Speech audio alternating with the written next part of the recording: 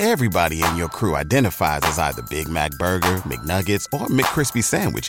But you're the Filet-O-Fish Sandwich all day. That crispy fish, that savory tartar sauce, that melty cheese, that pillowy bun. Yeah, you get it.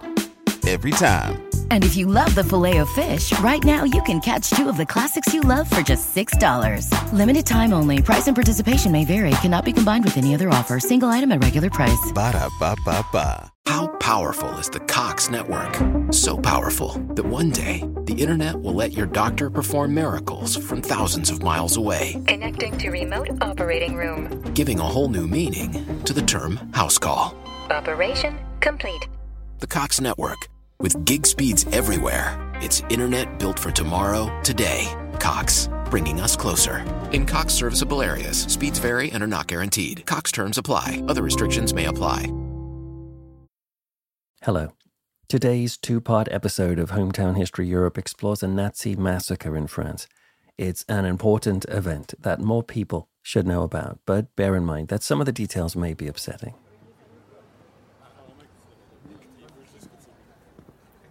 It's a bright and pleasant afternoon in the French countryside, and here we are in the village of Oradour-sur-Glane, and we are walking down Avenue du 10 Juin.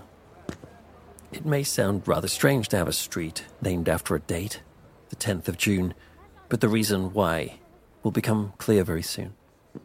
On the air, we can smell the fresh croissants and quiche pastries of the Boulangerie Sénon, an artisan patisserie on our right. And just a little further down the street, we pass the Le Melon restaurant serving French cuisine. And opposite the florist, there is a tall and slender steeple of a Catholic church called Église Saint-Martin. A few steps more, though, the street opens up, and we are out of the village center. And before us, we see a roundabout, heading off into lush green fields and thick, pretty trees and forests up on the hills. But then, something very odd and out of place captures the eye. It's just down the road ahead, on the right, and it looks like huge rusted steel blades that are wedged into the ground, into the grass. It's almost like some massive machine has fallen from the sky and giant shards of pointed metal have stabbed the landscape round here, stuck so deep that they don't look like they could ever be removed. So we head across the grass to take a closer look, and soon we see that this is not a crashed aircraft, it's not a bizarre art sculpture, because these blades have a doorway. This is a building.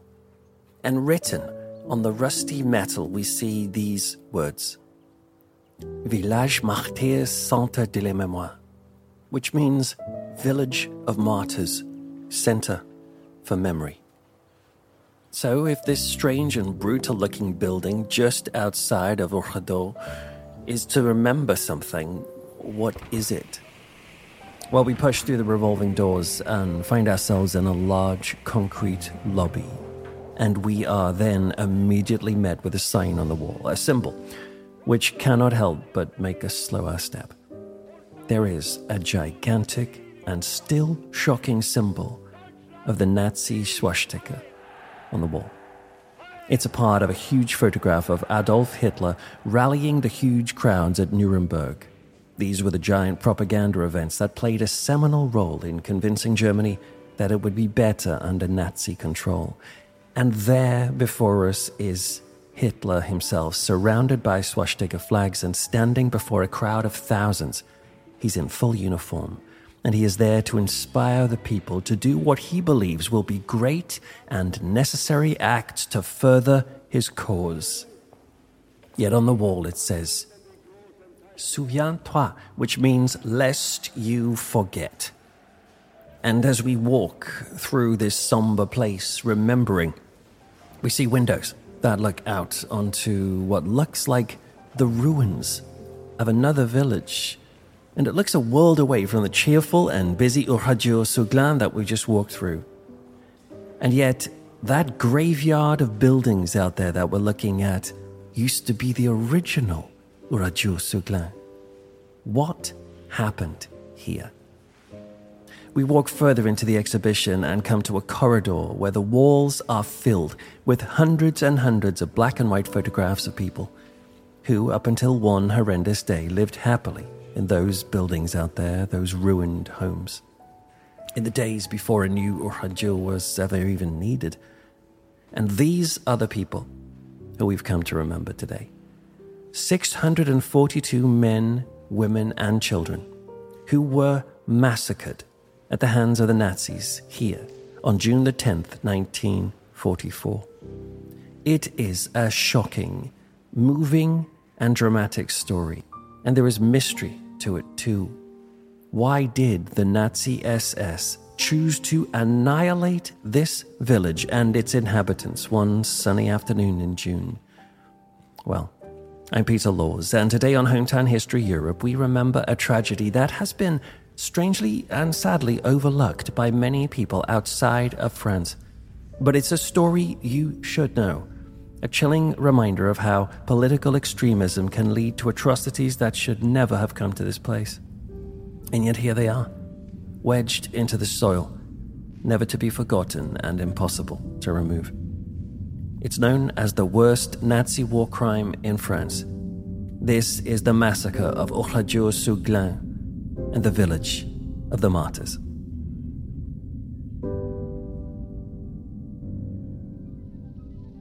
Chaque année à Paris, les gens de tous les pays viennent, reviennent.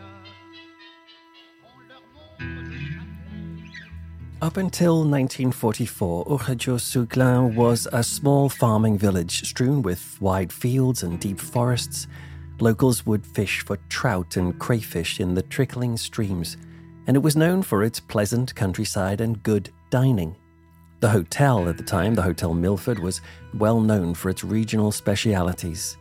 And the village had its own brass and wind orchestra and a thriving musical society.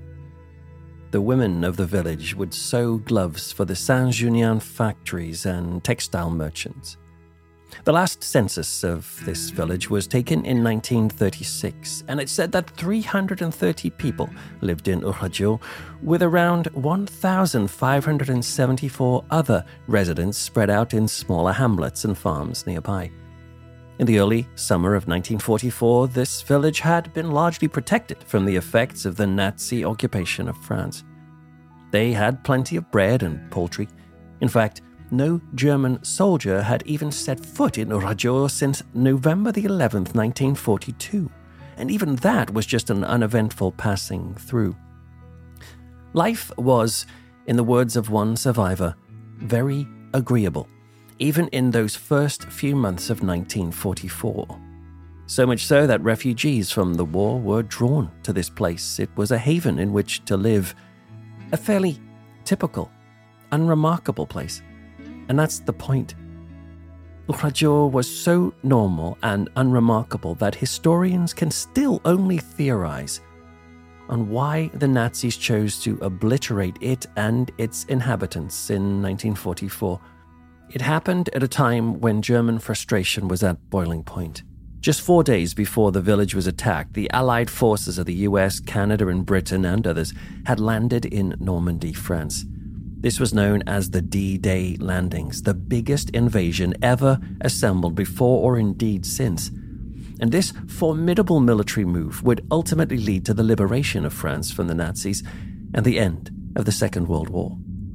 The D-Day landings were a cause for celebration, and yet French civilians were faced with the German army in retreat back through their country.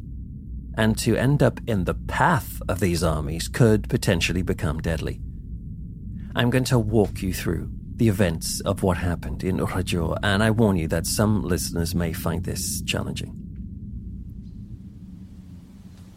It was 1:45 on Saturday, June the 10th, and the weather in Oradour had been chilly, with rain that morning, but as the afternoon began, the sun was out and it was light and warm. Even though it was a Saturday, children were in school because in Oradour they followed the French custom of Saturdays having school with Thursdays off. The children were set to have a medical examination that afternoon. The villagers were going about their business. The baker, for example, was making cakes. The barber was starting to welcome customers. But then, 2 armored vehicles suddenly rolled toward the south entrance to the village. And each of these vehicles carried about 12 German soldiers, and their weapons were drawn. The appearance of the soldiers could not be ignored, and so the curious and worried villagers started to step out of their shops and houses just to watch these vehicles roll through. Some were frightened, but others, like a 19-year-old mechanic called Robert Hebras, wasn't worried at all. He worked in a place nearby called Limoges, and he saw armed German soldiers there all the time. So he shrugged at all of this and told his friends not to be alarmed. "Don't worry," he said, "they won't eat us." Besides, Hebras had his papers in order, so what was the big deal? Soldiers sometimes did checks in Nazi-occupied France. Hebras' 17-year-old friend, however, was not so relaxed. His name was Martial Brissin, and he headed home, but he didn't go directly. He tried to stay out of sight of the soldiers, taking the long way. And when he got back, he went up to hide in the attic of his home. A mechanic and his assistant were also worried about the arrival of the soldiers, and they tried to get away by heading out over the fields. They didn't get very far, because as they made their escape, thinking they hadn't been seen, they suddenly heard the whizzing of bullets flying past their heads. So they quickly spun on their feet and rushed away from the shots, heading back into retreat toward the village again, and they hid in a walled garden. Now at this point, the other villagers don't seem to have heard those distant gunshots. Around the same time, another villager, a 20-year-old man called Marcel Dartout, was on his way to get his hair cut. He stopped dead when he saw the soldiers. By now, 3 more German trucks had arrived in the village. Unlike Robert Hebras, Dartout was scared and he ran home, and yet he didn't feel safe even there. So he too rushed out over the fields, and he was trying to get towards the Glane River. And that's when he saw them. A line of German soldiers had formed a circle around the entire village. And so with no clear means of escape, he headed back home, where his wife and mother were. And only a few seconds after, a German soldier hammered on the door. He strode into their kitchen and instructed them all to get outside. The Germans were doing this throughout Oradour that day, moving from house to house and shop to shop, instructing anybody present to step outside. Like a 25-year-old delivery man called Clément Broussaudier. He had cycled in from a neighboring hamlet so that he could get a haircut. In fact, he was sitting in the barber's chair halfway through the cut when 2 soldiers walked inside and told him and the barber to get outside. Clément tried to explain that he was from out of town and that he needed to take his bike so he could get home later. And the soldier's words to him were chilling. He said, "Don't bother. You won't need it anymore." He joined everybody else in a line that was heading toward the village green. And as they all filed along, the town crier, Jean de Pierrefiche, was ordering people to assemble on the green. He was simply following the soldiers' instructions. There would be a check of their identity papers there, it was said. Robert Hebras, who had been so confident before, somehow forgot to take his papers with him. As the locals all gathered on the village green, they were too far from some of the houses to hear the gunshots that were starting. But the soldiers had already begun the shooting. They were killing anybody who was bedbound or unable to walk to the green, like a paralyzed man who was killed in his bed. Yet the school was close enough to hear the shots. At 2 p.m., a 7-year-old schoolboy called Roger Gauffrin was in class with his 2 sisters. The 33-year-old teacher, Fernand Gouchon, heard the shots and immediately told the children to lie on the floor. But it was no use, because a Nazi officer burst into the schoolroom and aimed the barrel of his submachine gun at the children. And he barked out a single word, "Raus!" which means out in German. Just after he'd said that, the soldier turned to speak to the teacher, and while this was happening, little Roger sensed an opportunity. He tried to get his sisters to run away with him, but they wouldn't move a muscle. So Roger decided to run himself. He raced outside, heart pounding, and he gasped when he saw some German soldiers ahead. They lifted their guns and they shot at him. The boy dropped to the ground, pretending to be dead, and a soldier came up to check that the kid wasn't still alive. He kicked him hard in the kidneys. And Roger managed not to react to this, and so the soldier shrugged and moved off, satisfied that the child was indeed dead. Yet once the soldier was out of sight, Roger sprang to his feet again and ran for the woods behind the cemetery. And then he froze.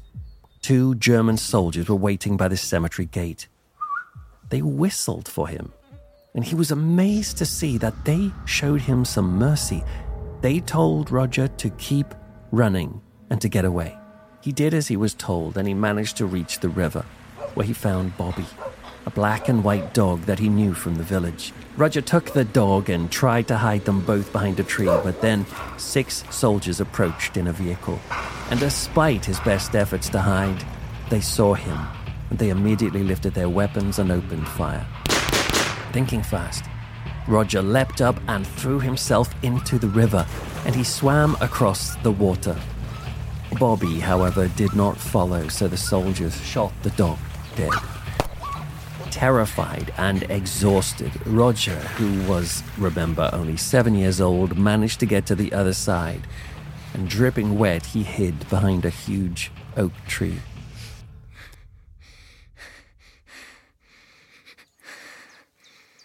Back on the green, most of the villagers had now assembled, including all of the children from the village's 4 schools. Over 600 people had gathered on the grass, and now they waited. Many were scared, but some were still quite relaxed, assuming this really was what they said it was going to be, a routine identity check. The town baker, for example, Maurice Compin, felt so confident that he asked a soldier if he could nip back to the bakery to take his cakes out of the oven. He was worried that they might burn. The officer just smiled at him and said, "Don't worry about your cakes, we'll see to them." By 3 p.m., everybody had gathered, and that's when things took a darker turn. The soldiers told the men to move toward the left of the green and the women and children to the right. Now separated, the men could do nothing when the women and children were escorted off the green. Almost half an hour passed while the men were left on the grass, baking under the hot sun with no shade. Then finally, a German officer spoke to the crowd through an interpreter, and he said that his officers would now search the village homes for illegal terrorist weapons. While this happened, the men would be escorted to some barns and sheds to wait in the shade. Anybody with such weapons would be in trouble, but everybody else, they were assured, would then be set free once the search was complete. For the majority of the men, therefore, this was good news, since all they owned were simple hunting rifles, and the officer had said that these were acceptable, and so they breathed again. This ordeal would be over soon, and so they headed for the barns as instructed. The 200 men of the village were split into 6 groups, the largest of which had 60 men in them. As they marched to the barns, they started to see worrying signs around the village. There were mounted machine guns set up in the street. Whenever they slowed their pace to look at these things, the soldiers would shove them in the back with the butt of their rifles, moving them along. The men were herded into various sheds and stone barns, and once inside, some of the men went to sit on the hay bales, but the soldiers ordered them to get back up and stand against the rear wall of this stuffy, hot barn. The men were still not too worried at this point, thinking that the weapons search of their houses would take some time. They would just have to wait. But then, a man called Joseph Bergman, a refugee, said that he overheard something from an officer, and he whispered to the others that the plan was to shoot them all. The men, he told, shook their heads and thought that Bergman was overreacting, until seconds later when they heard a sickening sound from outside. It was the sound of gunshots ringing out from the village green. They looked at each other in shock, but before they even had time to think, the barn itself erupted into gunfire.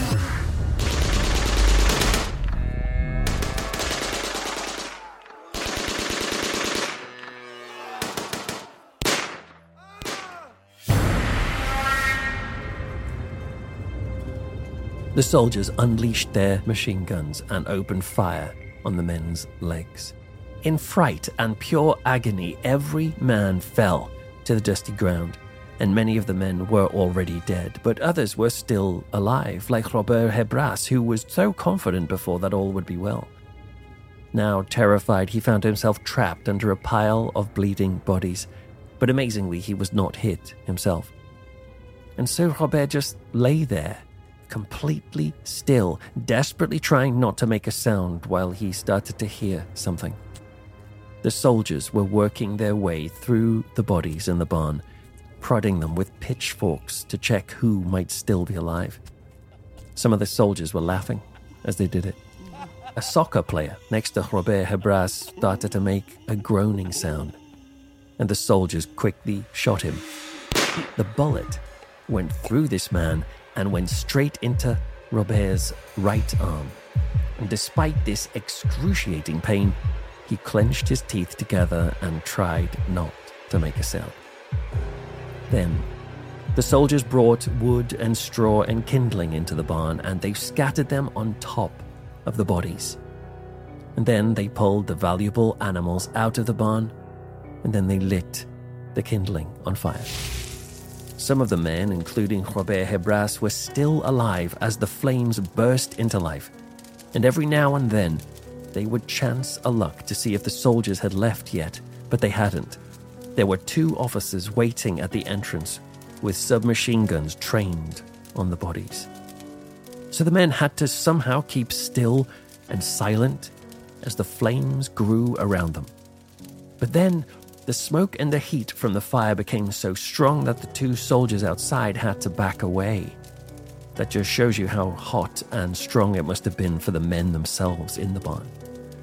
The soldiers backed off and closed the barn door. Now the men were left alone, and those surviving started to whisper desperately to the bodies around them, saying, "Is anybody alive?" Some were, and they answered, but the machine gun bullets had broken and even severed many of the men's legs. Others struggled to move under the weight of all the bodies that had fallen on them. However, 4 of the men managed to get up, and they pushed through the fire and the smoke, and they were able to find a way out. They staggered outside, gasping in the fresh air. One of them was a man called Mathieu Bory, and he managed to remove some stones from the barn wall. He made a hole big enough for other survivors to crawl through, but they quickly had to hide again when 2 German soldiers turned up, shooting guns up into the hayloft and lighting more fires. 5 of these men managed to creep away from the flaming barn, but their route of escape, Cemetery Road, was useless. They could see soldiers waiting there on patrol. So the men had to hide inside some nearby rabbit hutches instead. They were made of brick and were big enough just about to fit them. And from there, the men could keep an eye on the soldiers, but also to watch the fire in the barn growing in ferocity. As they waited, other men were facing the wrath of the SS, like a group of cyclists elsewhere in the village. One of these men was a 35-year-old American-born man called Albert Miralbon, and his mother, Anna Chelon, had been born in Oradour, but she moved to the US to marry. Albert was born in New Jersey, yet after her husband died, Anna had moved her and Albert back to Oradour. During the Nazi occupation, Albert had become a member of the Maquis, a guerrilla band of French resistance fighters. They happened to be on a mission near Oradour that day, so Albert had been riding his bike to that mission, yet he had made the fateful decision to make a detour on the way so he could visit his mother, Anna, in the village. But 3 Nazi soldiers saw him, and they ordered him off his bike and commanded that he stand against a wall, and along with 6 other cyclists, they were all shot dead. This seemingly normal summer's day in an ordinary French village had turned into pure nightmare, but there was worse to come. Join me in the next episode where we'll learn what happened to the women and children who were marched away from the village green. And in the aftermath of the massacre and the war, we'll examine the subsequent trial, asking why did Nazi officers choose this village in particular? And we'll consider the legacy that Oradour leaves today and how quickly people seem to forget about what happened in this little village. Well, I'm Peter Laws, and I hope you can join me for the next episode in this two-part special as we remember what is known as the worst Nazi war crime in France, the Massacre of Oradour-sur-Glane, and the village of the Martyrs.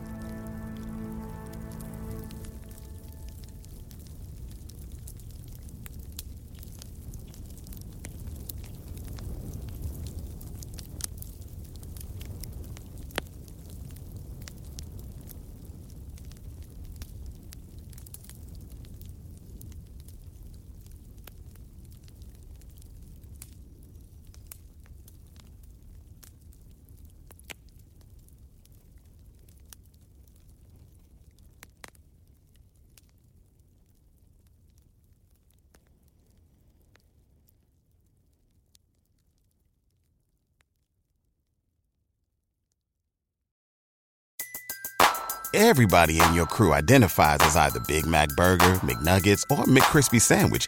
But you're the Filet-O-Fish Sandwich all day. That crispy fish, that savory tartar sauce, that melty cheese, that pillowy bun. Yeah, you get it. Every time. And if you love the Filet-O-Fish, right now you can catch two of the classics you love for just $6. Limited time only. Price and participation may vary. Cannot be combined with any other offer. Single item at regular price. Ba-da-ba-ba-ba.